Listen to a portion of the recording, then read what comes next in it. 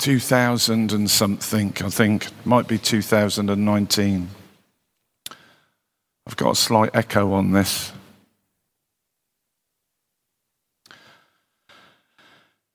I'm caught up in your presence. I never want to leave.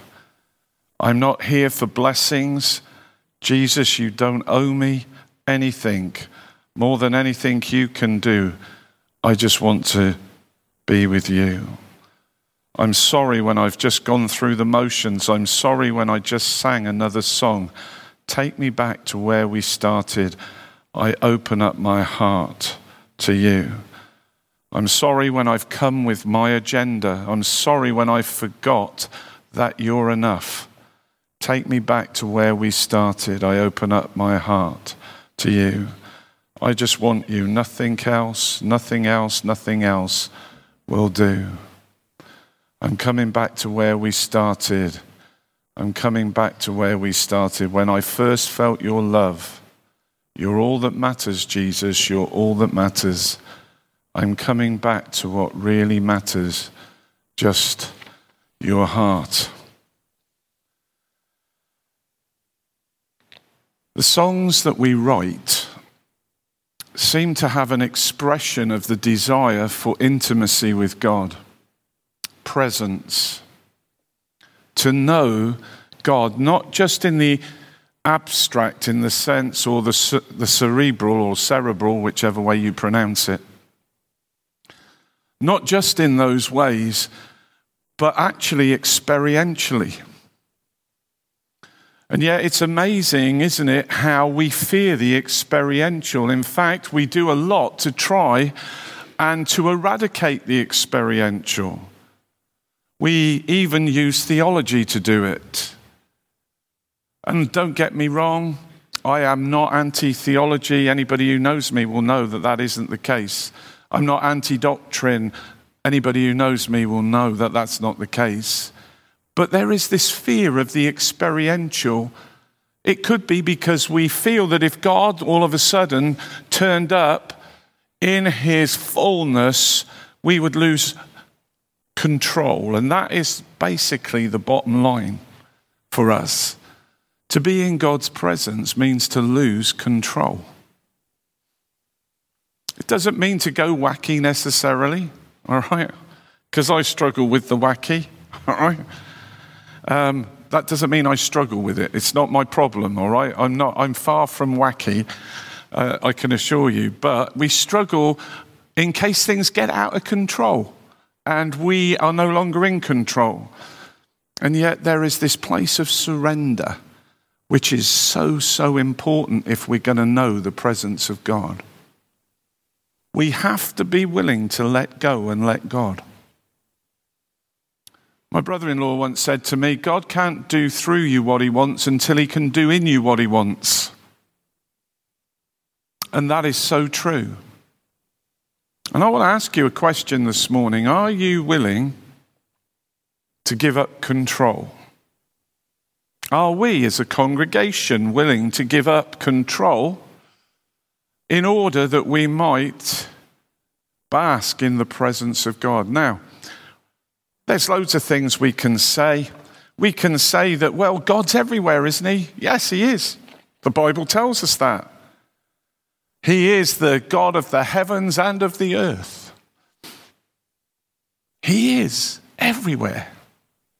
He is omnipresent, but there is something special about his immanence, his individualness, where he will come and he will spend time with us as people face to face.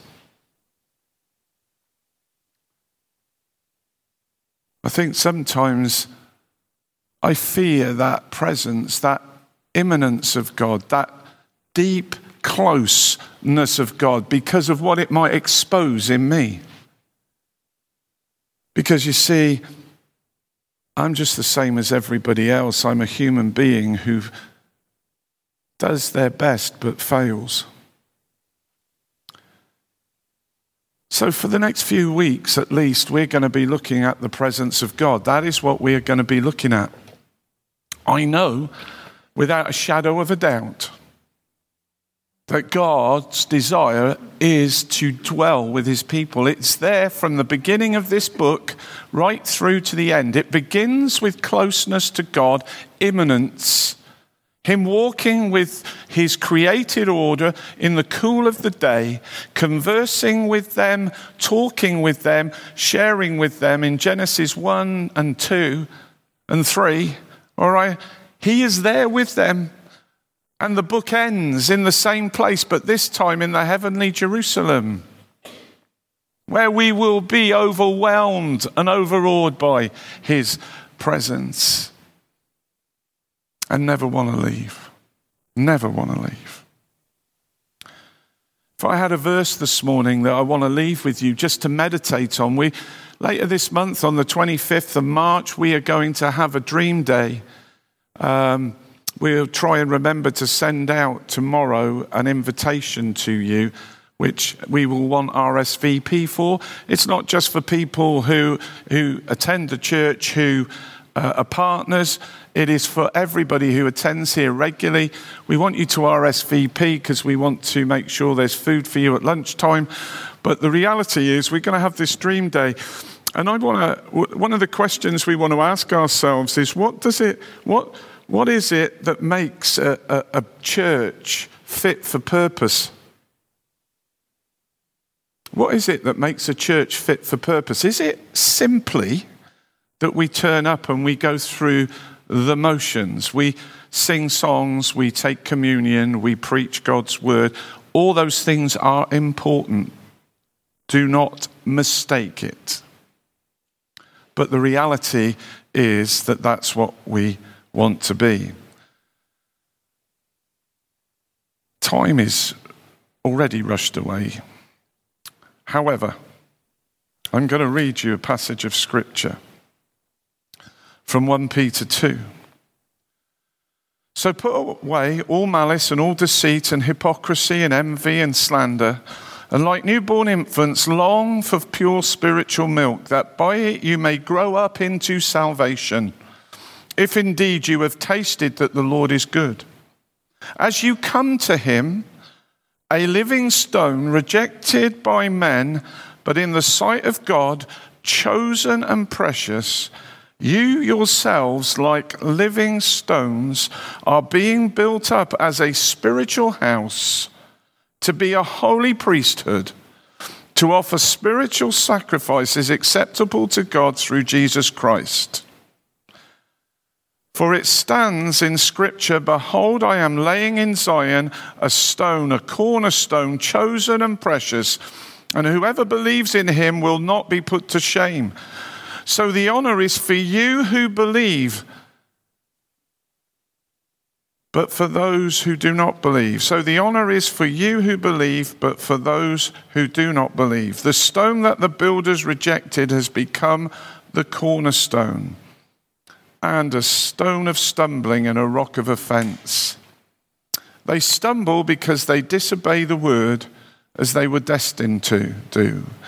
But you are a chosen race, a royal priesthood, a holy nation, a people for his own possession, that you may proclaim the excellencies of him who called you out of darkness into his marvelous light. Once you were not a people, but now you are God's people. Once you had not received mercy, but now you have received mercy. Beloved, I urge you as sojourners and exiles to abstain from the passions of the flesh, which wage war against your soul.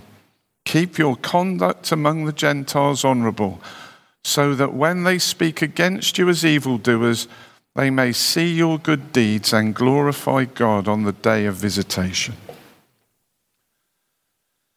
Right throughout Scripture, Genesis 1, creation, the Garden of Eden, you have presence of God. You move on from there and we find that God's presence carries on. There is that imminent presence demonstrated with Abraham and Jacob. There is that same presence demonstrated as they get thrown into the wilderness and they go out into the wilderness and they build a tabernacle, a place where God would dwell, and they place the tabernacle in the middle of the nation of Israel. And the reason that they did that was because God was to be central for everything that they did. God's presence was known. They encamped around the presence of God. The whole of the Israelite nation camped around the tabernacle, which was a sign of the presence of God. You go into the tabernacle and you go through the outer court and into the inner room, and then you had the Holy of Holies where the ark sat. The mercy seat was on the top of it. And it was in there that God's presence was fully, in all power, demonstrated. And at that time, only the chief priest could go in once a year into that place and stand before the living God. Presence. And yet the children of Israel knew the presence of God was in the midst, in the wilderness. How? There was the pillar of cloud and the pillar of fire. They were aware that God was there. They came to a mountain which appeared to be burning. And in the presence of God, they sinned. Hard to believe, isn't it? We move on from there and you see it again and again. You've got the temple, and finally you have Jesus, the incarnation, the presence of God in our midst in the form of Jesus, who died to save us from our sins, to cleanse us from all the things we've ever done wrong, to make us prepared to have relationship, restoration in our relationship with God. Presence. God desires presence. God desires a people of presence. A people who are knowledgeable of the presence of God. For want of a better phrase, evangelism will not be something that is difficult for you. It will be automatic. There'll be something about you that is aglow and different, not by legalism or law, but by joy. And no matter what the circumstances are around your life, you will have a trust and a foundation on which you are fashioning your life, which will continually be solid. Tells us that throughout the Bible. God can be trusted. He is our hope. He is our salvation. He is our deliverer. In him will I trust. Hallelujah. Yeah? I want to tell you, presence is everything. Presence is everything. I do believe that we can be guilty, just like the words of that song that I read. Forgive me when I come with my own agenda. I'm sorry when I forgot that you're enough. Take me back to where we've started.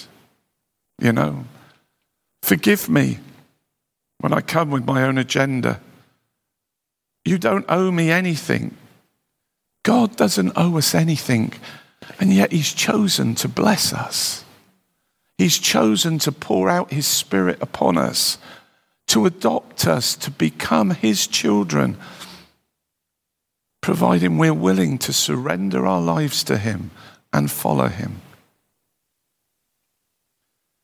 In this passage that I've read, and I'm not going to go on much longer today, I'll add it to next week. In the passage we read, it says that we are living stones. Those of us who have been renewed by God's Spirit, we are living stones being built into a spiritual house. Another word for house, temple. A sign of where God's going to dwell. God dwells in each of us through his Spirit. And so in one sense, we could say that we are the temple of the Holy Spirit. But throughout the New Testament, at least, it seems pretty conclusive to me that God wants us to be built together. as a bigger temple, a bigger expression of his presence. And so we are being built together as living stones. The only important thing about that is this, that Jesus Christ is the cornerstone, the stone from which everything else takes shape. The centrality, we talked recently about the centrality of Jesus and wanting God to be central in everything in our fellowship. Well, I want to tell you, the cornerstone, you might think of it out on the edge, but without the cornerstone, the building does not take its correct shape. It will go out of true. But with Jesus as the cornerstone, setting the angle right, and the other stones always being fitted into it, then I want to tell you that building which is built will be true. I had a vision in 1984. I've probably shared it before. I just want to share something out of it again. I've come to the conclusion as I've been reading about presence this week, and I've been praying into it, and I've been doing it for a couple of weeks now. But I've become convinced that when I interpreted a vision I had all those years ago in the wrong way. You see, God is building a house without walls, and yet we're the stones which make up the house. Dave, that doesn't make sense. In my vision, I saw this happen. I saw people stood, not connected in any way whatsoever. Can I borrow you two for a minute? Anybody else willing to come out and just stand over here for a minute and let me move you around a bit? Yeah, good, come on. That's good. So what we had was, if you can imagine, don't stand looking at each other, all looking in the same direction. So back to back. And then you stand back and you stand back there with your back there. Yeah. Okay. And in this vision, there were people, and they were there, and they were looking around, and they were just having there were loads of people there, but there was no connection, no real connection other than that they were in the same place. And then from heaven, I saw this throne descend, and the throne speaks to me of Jesus and the presence of God. And from the throne flowed an ark of water, and all of a sudden, go with this, all right? All turn and face me, all right? And in fact, normally they would be looking up, and they raised their hands, and they began to worship like this. And more people started to come in. It's all right, put your hands down, guys. You can go sit down now. Thank you. All right. More and more people came and joined, but they were worshiping the Almighty God. The only thing that changed in this whole thing was the ark of water expanded and encompassed them. Every one of them a living stone. Every one of them becoming part of a spiritual priesthood, worshiping the Almighty God. And I don't rate my what I saw. I've only ever had one vision, so I'm not one of these people that gets these every other day or 3 times in a service. I just don't get it. All right? I've had one vision in my life which was technicolor. It was in color. And as they began to worship, the crowd, talk about a crowd, they just expanded and expanded. And as I say, they were just enveloped with the water that flowed from an arch and encompassed them. And from there, they went out. And I saw a map, black background, white lines, red dots. The red dots were houses. The houses were cut in half. It was like I went and looked in them. There were people sharing Jesus with neighbors. There were people doing Bible study. There was a prayer meeting going on. They were praying for the sick in another place. They were feeding people somewhere else. And this is the people of God being spiritual priests to the community outside. You see, priests represent the people to God and God to the people. And we are called to be a spiritual priesthood, a holy nation separated for God, being built together into a spiritual house. And if all we ever do is gather, and it has no outward manifestation, then there's something that's not quite right. So I believe, folk, that we are being called, as the people of God have been called from the day that this book was written. That letter was written under the inspiration of the Spirit.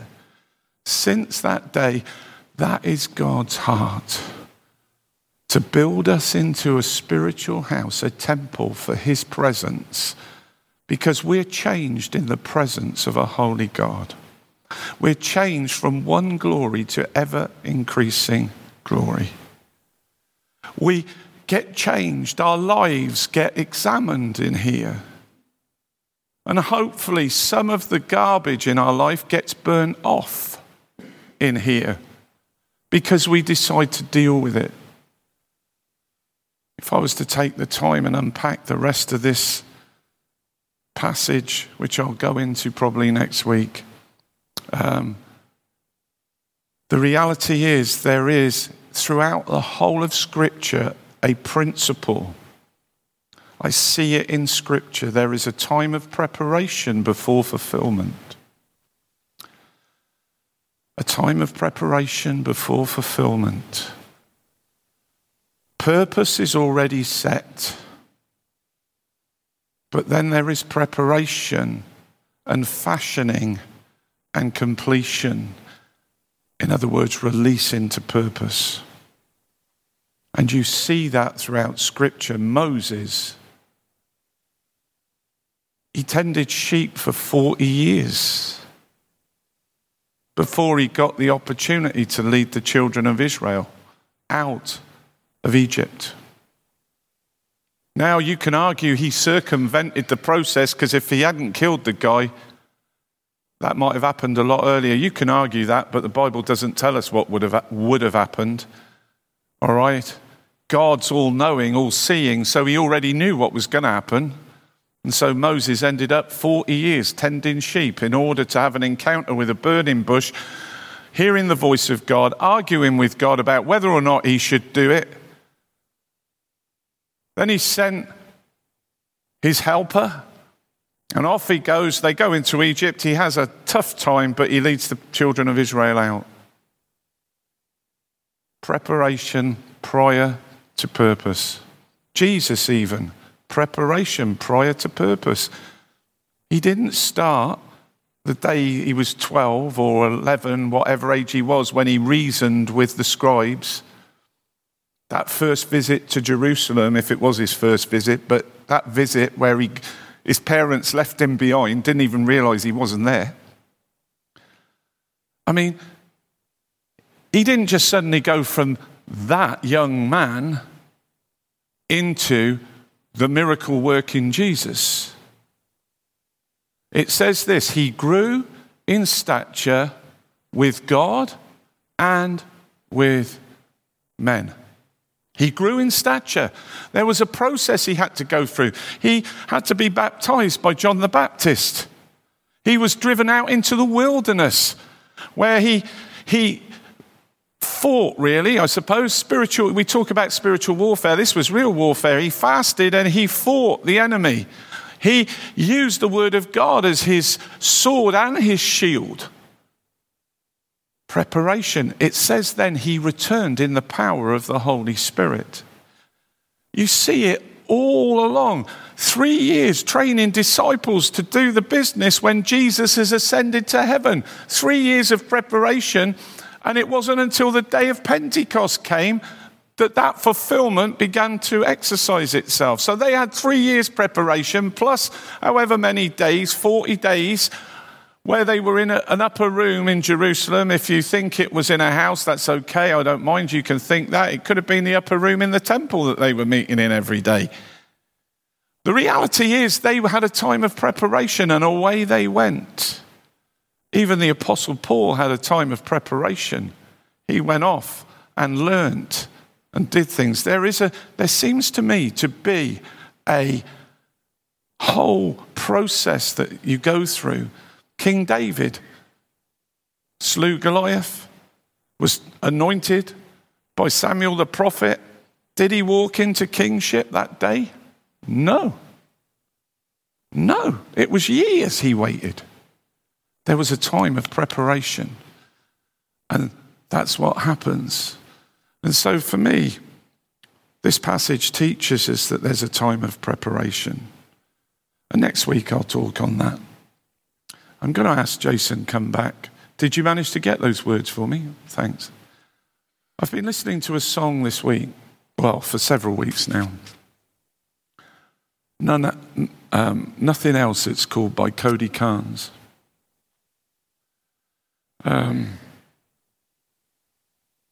It's the song that I read from earlier. I'm not going to ask us to sing it, all right? I want you to just listen to the music as it's played, all right? I don't know, do you feel that you're able to sing it, Jason? Or not? You tell me. Sorry, you give it a shot. All right. Let Jason play and sing it. And I just want you to just listen to the words. And I want to ask you this question. Is Jesus enough for you?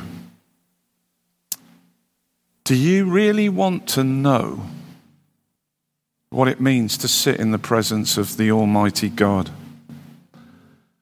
I've had at least 2 experiences of my life where I have known the tangible, heavy, 3 experiences of the tangible, heavy nature of the presence of God.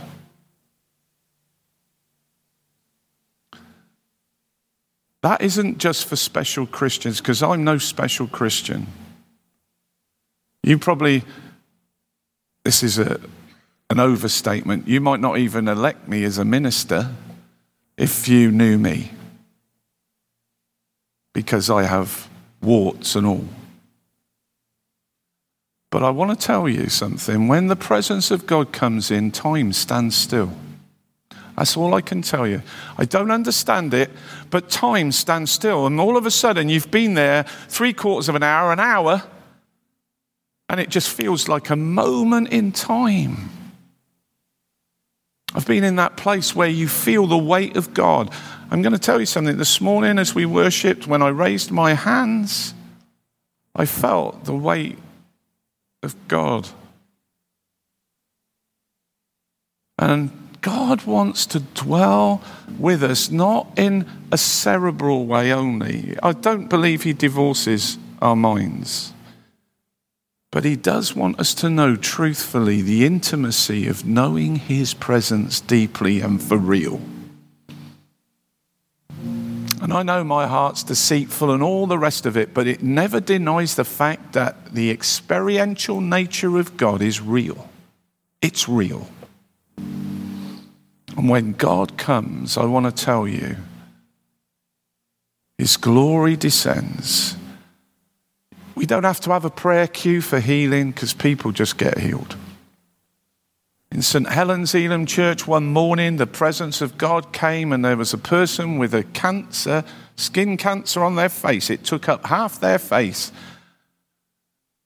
And 20 minutes into this worship time, 25 minutes, all of a sudden this person started screaming at the top of their voice and they were running around the room and everybody thought that something negative had happened, you know? And when they managed to get them under control, that cancer, the whole of it had fallen off into their hand. Whoa. And that's not a story that I'm divorced from, because I know the minister who was there. And I know who he is, and I trust what he says. But a face cancer, other people have been healed as they worship. Healing happens. You become overwhelmed with the love of God. Someone told me this week, listening to, I think it was this song, that they put it on repeat for an hour. And they felt the love of God. In fact, that is what God wants more than anything. He wants us to know that he loves us. So Jason, just sing, put the words up as he goes, and you can look at them or you can just shut your eyes and listen.